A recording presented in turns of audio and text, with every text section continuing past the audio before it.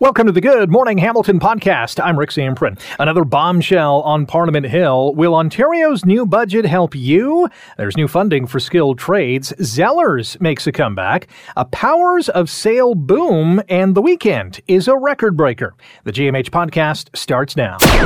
This is the Good Morning Hamilton podcast on 900 CHML. I will continue to serve the residents of Don Valley North as an independent member of this House. I'm taking this extraordinary step because sitting the government caucus is a privilege, and my presence there may be seen by some as a conflict of duty. That is the voice of Toronto area MP Han Dong resigning from the Liberal caucus last night in the House of Commons. He will now sit as an independent after the latest bombshell in the Chinese meddling scandal dropped and has rocked Parliament Hill.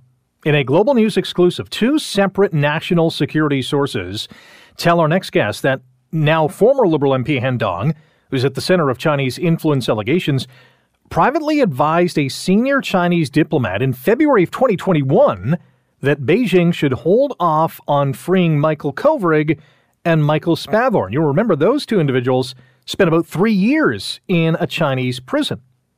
Sam Cooper is a national investigative journalist with Global News and joins us now here on Good Morning Hamilton on 900 CHML. Sam, good morning. How are you? I'm fine, thank you. You have uncovered a few bombshells in relation to the election interference story. This one, however, is on a different level. Would you agree?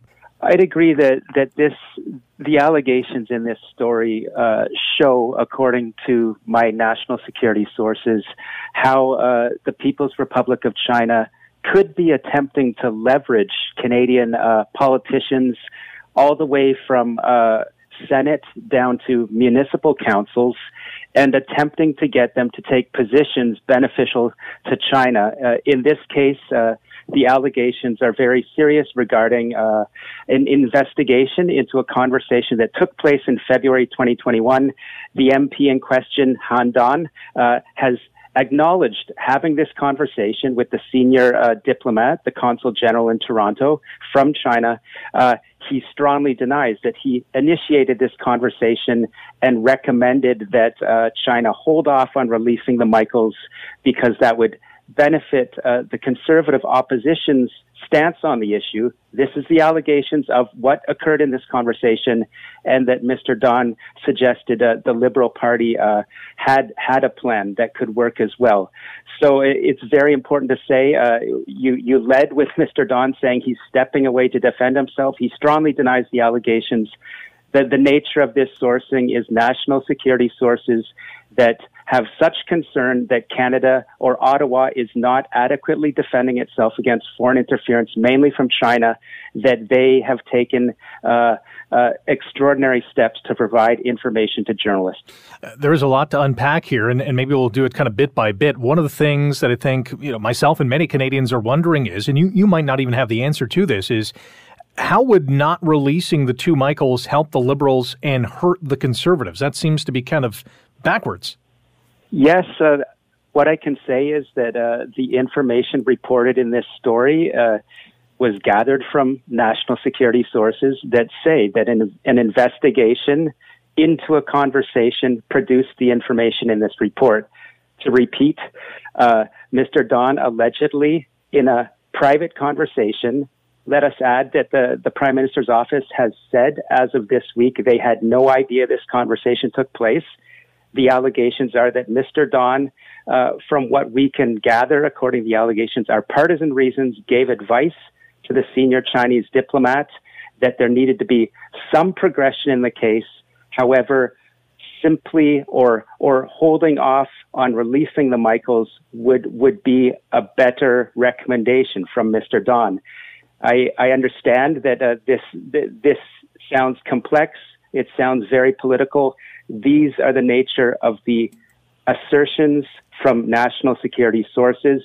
And I can tell you this, I believe that there is much more to the story of what was going on behind the scenes in Canada, the United States, and Beijing with regards to the extradition request of the United States of this individual from Huawei and what is called by any credible intelligence sources or political commenters I know of as hostage diplomacy on the part of Beijing. Well, our guest on Good Morning Hamilton on 900 CHML, Sam Cooper, national investigative journalist at Global News, has done a phenomenal job of breaking some of the big stories on Parliament Hill over the last number of weeks. One of the many questions, and this is a big one too, is, who knew what and when? And that obviously includes the Prime Minister. Have you heard anything from the PMO? We did. I sent a very lengthy, we can say, and specific list of questions to the Prime Minister's office, to MP Don, to the Canadian Security Intelligence Services, and indeed to the Toronto Consulate. And what we heard back from the Prime Minister's office was that they had no idea until we asked the questions that Mr. Don had this conversation in February 2021. They say that in no way was Mr. Don acting unofficially or as a so-called back channel between the Liberal government and China on this very complex case. That's their position. Could, and you mentioned other levels of governments, including provincial and municipal, could Han Dong be potentially the tip of the iceberg in this foreign interference scandal? Well, we already see in reports from Global News and from others, we've seen now allegations that a Montreal municipal councillor allegedly is in charge of running so-called Chinese police stations in those cities. As you know, Chinese police stations in Montreal, Toronto, and Vancouver are being investigated by RCMP national security units. My reporting has shown already that a business person and a group in Toronto that we have reported through national security source assertions are allegedly connected to clandestine transfers into the Federal Interference Network in 2019, of which Mr. Don is an alleged member. These same alleged clandestine money transfer suspects in Toronto are being investigated by the RCMP for alleged connections to these Chinese police stations, suspected outposts in Toronto and Vancouver. I'm going to suggest to you that we are in touch with people that are very aware of ongoing national security investigations. What these sources say is that this is a cross-Canada issue. Many politicians, either wittingly or unwittingly, are implicated in China's interference networks. Wow, that is unbelievable. Sam, really appreciate your time. Awesome work on this file and continued good luck going forward. Thank you. That is Sam Cooper, national investigative journalist, Global News, uncovering bombshell after bombshell. And it sounds like, even with his last answer there, that this is only going to explode even further. You're listening to the Good Morning Hamilton podcast from 900 CHML. It is budget day at Queen's Park, as Ontario's finance minister is going to present the latest iteration of the provincial budget. And apparently, today's document is going to, what many are saying, show restraint, and that there won't be many program cuts. Now, the question is, how exactly will this new provincial budget help Ontarians? Jay Goldberg is the Ontario and Interim Atlantic Director with the Canadian Taxpayers Federation and joins us now on GMH. Jay, good morning. How are you? Good morning. Very good. Great to be with you. What is on your wish list for this provincial budget? Well, what we're looking for in this budget, we're not sure if we'll see it or not, is some sort of tax relief, because the government has been raking in billions and billions of dollars more than they expected because of inflation. So, for example, with sales tax, when the price of a good goes up, sales tax is charged just as a percentage of the price of the good. And so because things have been going up in price, government revenue is way up. Last year, it was $20 billion higher than the Ford government predicted. And we're likely to see that continue because of inflation. So we're saying put more money back in people's pockets. We proposed a sales tax cut because that would help everyone, whether you pay income taxes or not, whether you're buying a coffee, a washing machine, a new car. So that's what we proposed here. We'll see what avenue they try to go, but I think that tax relief needs to be something that's in there, given high cost of living and high inflation. So you're calling for a cut to the HST? That's what we've suggested is a good way to go because, frankly, the government brought in last year $4 billion more than they expected just from sales tax revenue. If you cut the sales tax by 1 point, that's $4 billion. So essentially it would be revenue neutral because as prices go up and it's charged as a percentage of the good, government revenue has been soaring, and that's been to the detriment of people buying things everywhere. Finance Minister Peter Bethlen-Falvey has signaled that this budget is going to feature restraint. There'll be some targeted investments. It won't equal program cuts, although they are going to be slashing the 3 paid sick days that have been offered over the last number of years. That obviously is going to be a cost save, but is it worth doing that? Well, I think that if that is true, that's certainly something that the government, there was a lot of conversation about whether or not they should bring it in the first place. I think it was an important package during COVID, and so we'll see what the government decides to do if they get rid of it today. But I don't think it's something that should be on the chopping block. Our guest on Good Morning Hamilton on 900 CHML is Jay Goldberg. He's the Ontario and Interim-Atlantic Director with the Canadian Taxpayers Federation, previewing what we hope to see or think we will see in today's provincial budget. At the end of the day, this budget is not going to evaporate the debt that we have on the books. How quickly can we tackle this, though? Well, it's something that we can start to tackle right away because, we're almost $500 billion in debt. Ontario is the most indebted subnational government in the world. We're spending $14 billion this year on debt interest. Instead of that, you could build 14 brand new hospitals. So that's the impact of all the debt that previous governments and this government has accumulated over time. So if we balance the books, keep them balanced, and start to pay down the debt, that means less money going to these interest payments. That is essentially just money that evaporates to bondholders on Bay Street who get a profit off of our debt. And instead, you could invest it in healthcare, education, lower taxes. And so we see the impact in provinces like Alberta and New Brunswick that have lower debt loads than we do in Ontario. They have more money to spend on priorities that matter to people and taxpayers. There apparently is going to include in today's budget a manufacturing tax credit, as well as funding to upgrade skilled training centers. A lot of money going to improving the skilled trades. We're going to actually talk about it in our 8 o'clock hour as well. Are these two initiatives going to move the needle in this province?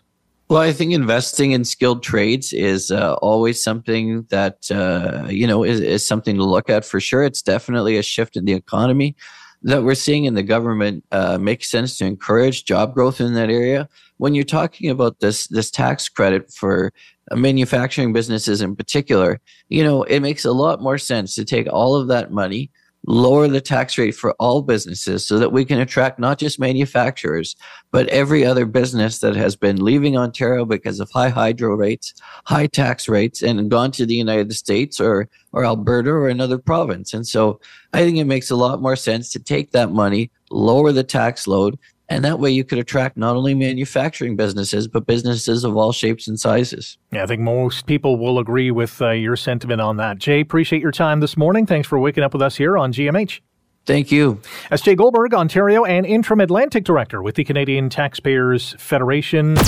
You're listening to the Good Morning Hamilton podcast from 900 CHML. Oh, there's going to be a lot of money thrown around today.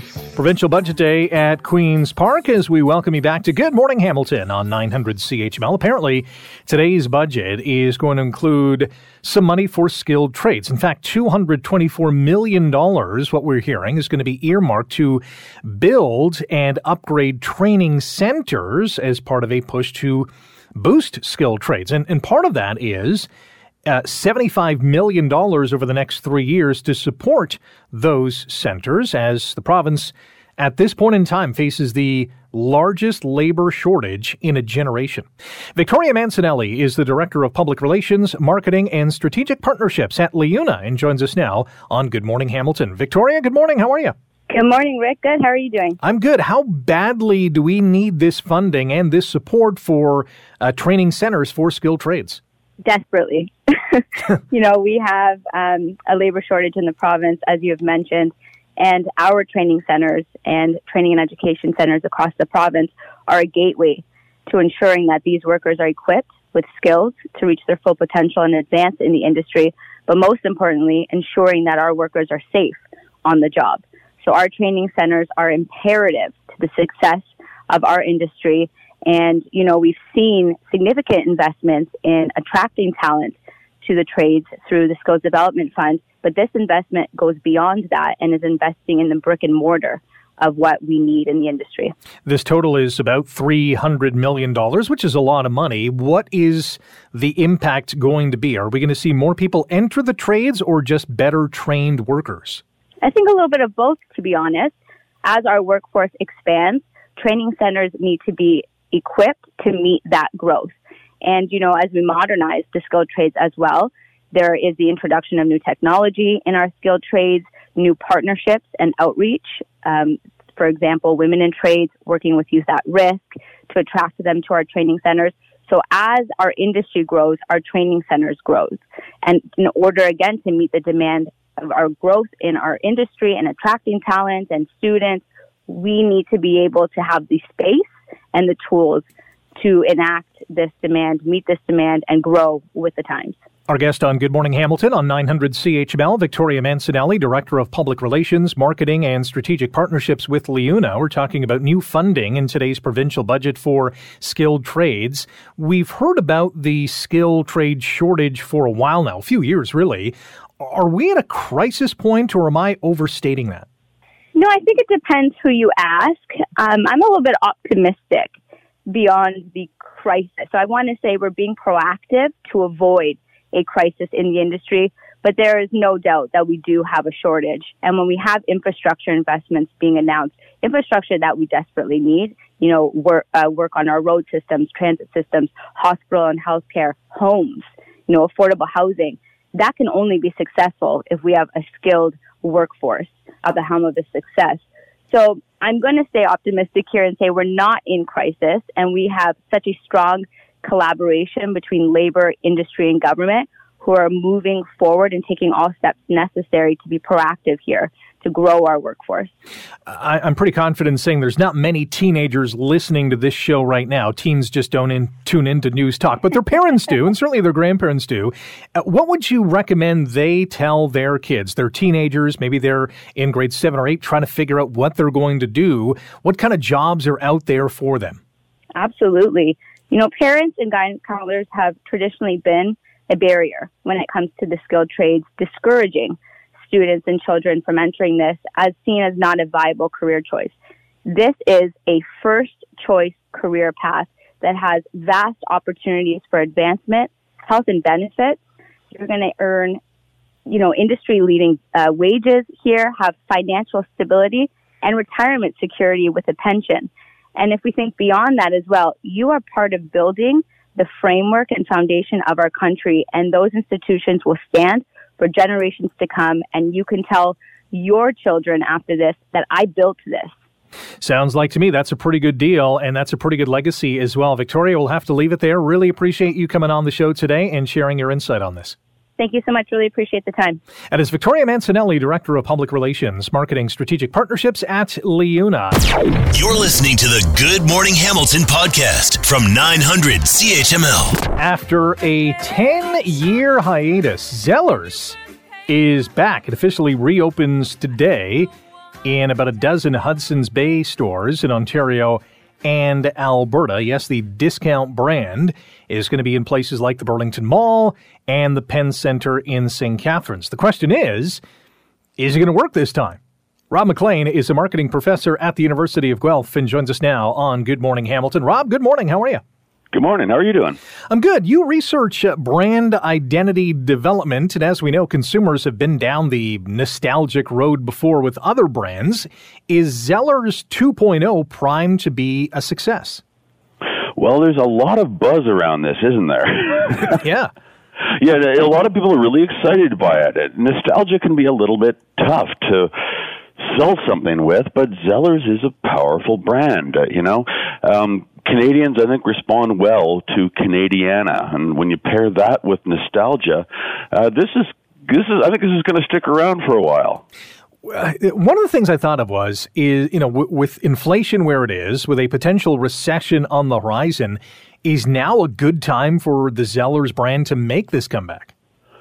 Well, it sure doesn't hurt. I mean, they always were the lowest price is the law, and it seems a lot of people remember that phrase still.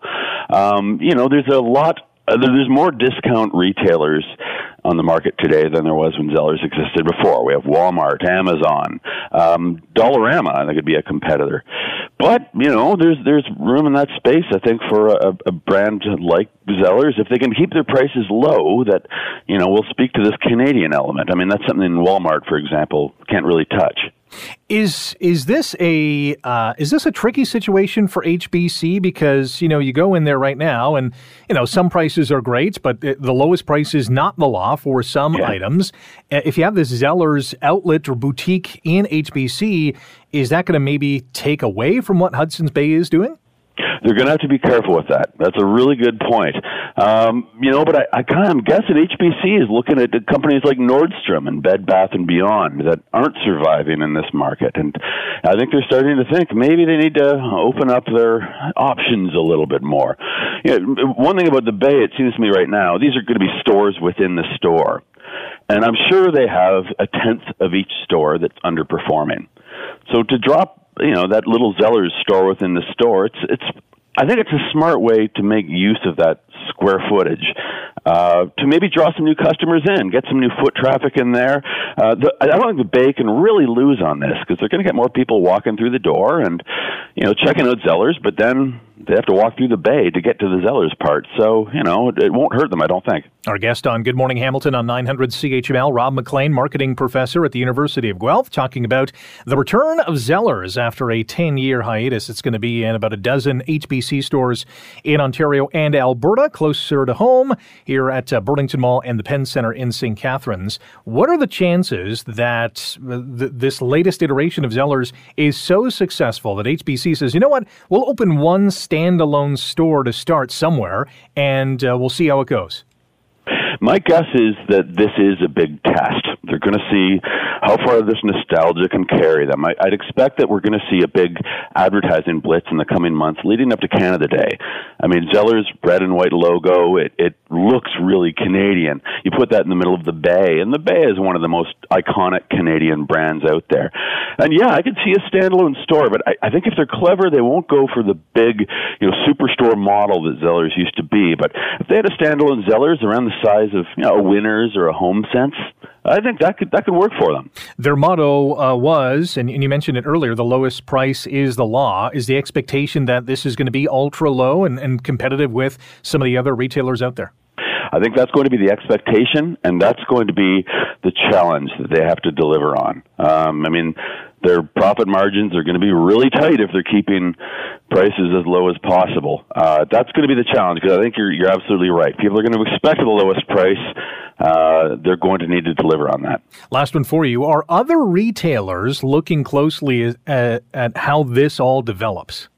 I think other retailers are going to be looking very carefully. I think the retail industry is a little bit nervous these days. I think a lot of people are going to be looking at the Zellers.ca, their online store, to see how that does. But yeah, especially the higher end retailers, they're going to be watching this carefully.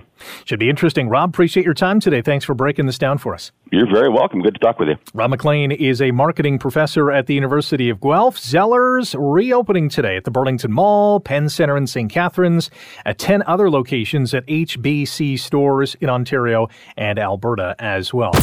You're listening to the Good Morning Hamilton podcast from 900 CHML. The GTA is certainly a place where if you were to buy a home, you'll have to pretty much empty the bank account. We have seen prices there soar, just like we have here, although to different sort of stratosphere in the GTA. But is seeing another surge, and that is an increase in the number of powers of sale listings. To explain this and give us his take on whether or not this is happening in Hamilton is Brian Hogman, principal broker and founder of Mission 35 Mortgages, and joins us now on Good Morning Hamilton. Brian, good morning. How are you? I'm living the dream, Rick. How are you doing today? Almost there with you. But I do have to ask you, let's set the table in terms of what exactly is a power of sale. Oh, that's great. You know what? So a power of sale is essentially when the lender is taking over the property and selling the property because the borrower has not made payments or has defaulted on the terms and conditions of the mortgage. This, I would imagine, is an uncommon occurrence. Very, very uncommon. And you know what? I'm not surprised to hear that there's a growth in it. And the reason being is because when we go back to the past 3 years and we take a look at things, we were sitting in a market due to the pandemic and COVID where property prices were accelerating astronomically. And if anybody had an issue with payments, it was not hard to get a new mortgage because their equity position was increasing. So go ahead, Rick. I was going to say, why are we seeing this boom or this rash of powers of sale in the GTA all of a sudden? Yeah, I think what it is, and it's good to understand the context too, because when we look at the mortgages that are going power of sale, they would be with lenders who are private lenders. And there's 3 different types of lenders we look at. We call them like the ABC. An A lender would be your traditional bank. A B lender might be a trust company or maybe a credit union. And then the C lender is the private lender. The private lender is almost like the Wild West. It's the least regulated lender in our industry in Canada. So that means that they can lend to just about anybody for any reason, depending on with very few governing guidelines. Now, with that being said, there was a ton of real estate speculation that happened with investors over the past little while. So a lot of people leveraged up a little bit too high. And those are typically the ones that we're seeing right now that have issues with payments. They might even be underwater in some cases with their borrowing. And some of those lenders right now are the ones that are saying, hey, I kind of want my money back. We're going to go power sale if you haven't paid. And we're seeing more and more of this because these homeowners aren't qualifying with A or B lenders, so they're having to go the private route? Yeah, that's true. It is happening. It is happening more and more. But it's important to know, too, that the amount of them is very low, right? When we look at the private market share across Canada, it is, I would say, under 10% of the market share. And the private loans, too, that are out there, there are some good reasons for it. It is typically in our industry meant as a bridge. You know, if you're getting into a private loan, there should be a definitive beginning and end, whether it be to increase your credit or get past probation at work. So you get into a bank. Unfortunately, there's some people, like I say, that maybe speculated on real estate. I would say it's not so many homeowners that are in these issues, but more so real estate investors that we've seen. We're talking about a surge in the number of power of sale listings in the GTA with Brian Hogman, principal broker and founder, Mission 35 Mortgages. Check him out online at mission35.com. You're listening to Good Morning Hamilton on 900 CHML. Are we seeing the same surge here in Hamilton? Yes. And you know what? I love the term surge because the surge is there, but it's important to know where it started. So we've essentially gone from 0 power sales in the past 2 to 3 years. So for that to double would be a lot, right? Well, 0 times 0 is 0, but you get the idea of that. So it is growing in Hamilton, but it is not a number to be concerned about. In fact, there's been some studies done from power sales through banks, and they are at record lows still. So even though rates are maturing at higher rates and people don't like it, it is, heavier on the pocketbook. But because of the tight qualification guidelines that we've had at Canadian banks, majority of them, there's no issue or risk from the higher ups and the powers that be at the banks of increasing defaults with the banks. It's just with the private lenders at this moment. Last one for you, and we got about a minute. Inflation fell to 5.2% last month.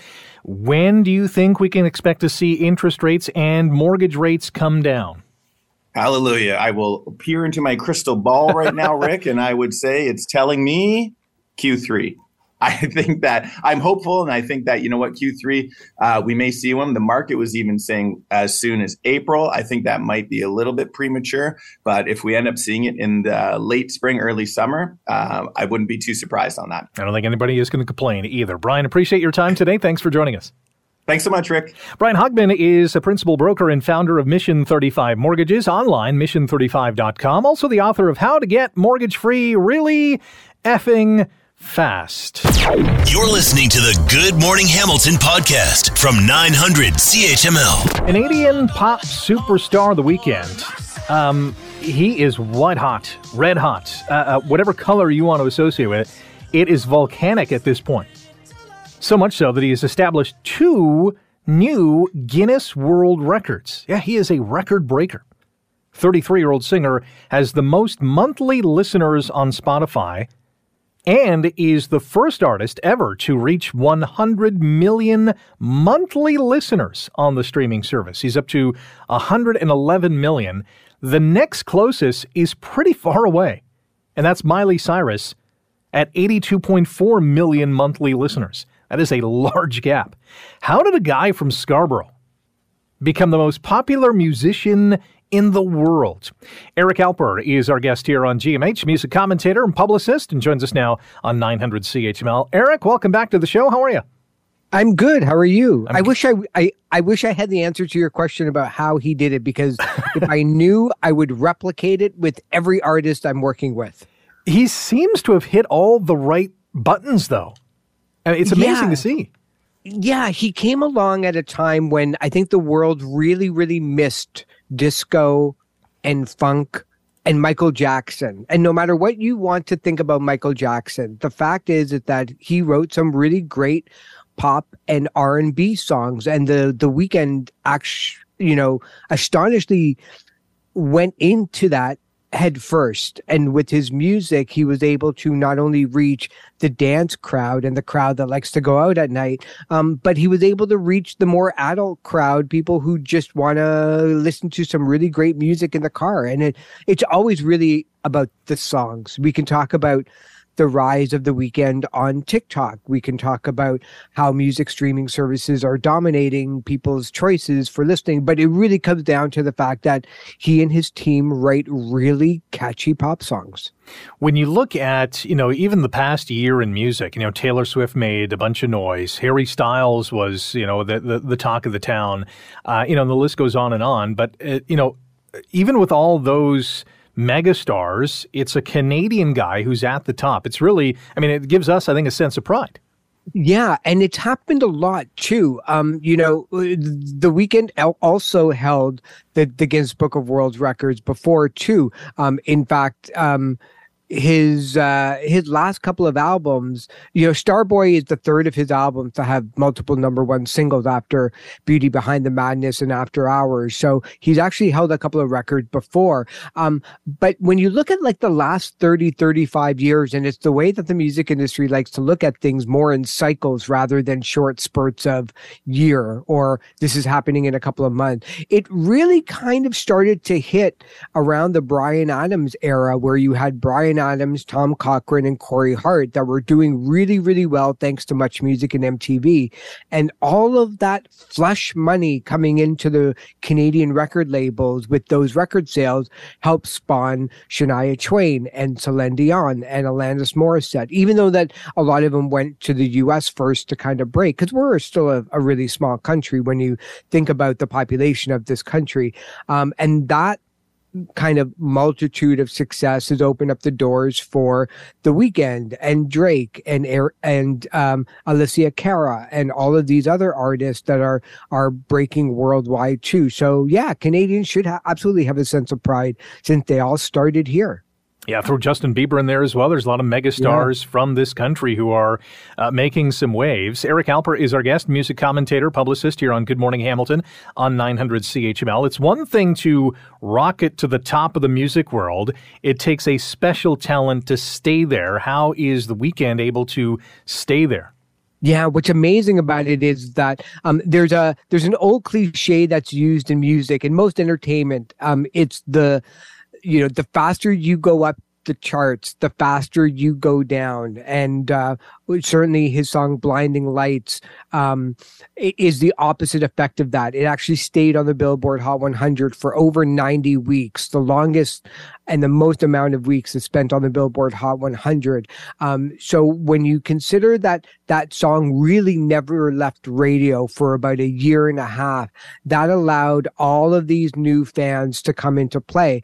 The new song that he has out now called Die For You, it's a remix featuring Ariana Grande. And that song is about 6.5 years old, but it started to go viral on TikTok. So when something goes viral in a platform like that, you can either just sit back and have the influencers and everybody create the dances for you. Or if you're the Weeknd, you start to do some really great things. You start to make new videos, you start to make new content for the fans to share. Your record label starts releasing it to radio, to promote it on radio stations. So it's an active participation that the Weeknd has done once he knows that things are hitting, rather than waiting just for the things to do what they do without any of their help. And it's what all the superstar artists do, whether you're the Weeknd or Ariana Grande or Taylor Swift, Rihanna, or Ed Sheeran. They strike as soon as something hits, and they mobilize their worldwide team to make sure that everybody is on board with the new plan. Last one for you. We got about a minute. He did play the Super Bowl halftime show a couple of years ago now. Did that bring him to another level? Yeah, I think so. There's always artists who play the Super Bowl who get a little bit of a Super Bowl bump in terms of sales and streams. But I think certainly the Weeknd was able to prove on a worldwide stage in front of people for the first time that he can play with all the big artists. And certainly that had, I think, a lot to do with it, and opened up a lot of people's eyes that this isn't just another kid from Scarborough. This is a guy whose worldwide fame is so well deserved. Absolutely. Eric, always appreciate your time. Thanks for chiming in this morning. Thank you so much for having me. We'll talk soon. You got it. Eric Alper, music commentator, publicist, and offering his thoughts on the Weeknd and his 2020 track. I mean, it's now 3 years old. Blinding Lights is the most streamed song on Spotify of all time, with more than 3.47 billion listens. It's been listened to almost 3.5 billion times on Spotify. If you're doing something in the billions, you're doing something right. That is for sure. Thanks for listening to the Good Morning Hamilton podcast. You can listen to the show live weekday mornings from 5:30 to 9 on 900 CHML and online at 900CHML.com. The Good Morning Hamilton podcast is available on Apple Podcast, Google Podcast, and wherever you get your favorite podcast. I'm Rick Zamprin. Thanks again for listening. And don't forget to subscribe to the podcast. It's free, so you never miss an episode, and make sure you rate and review.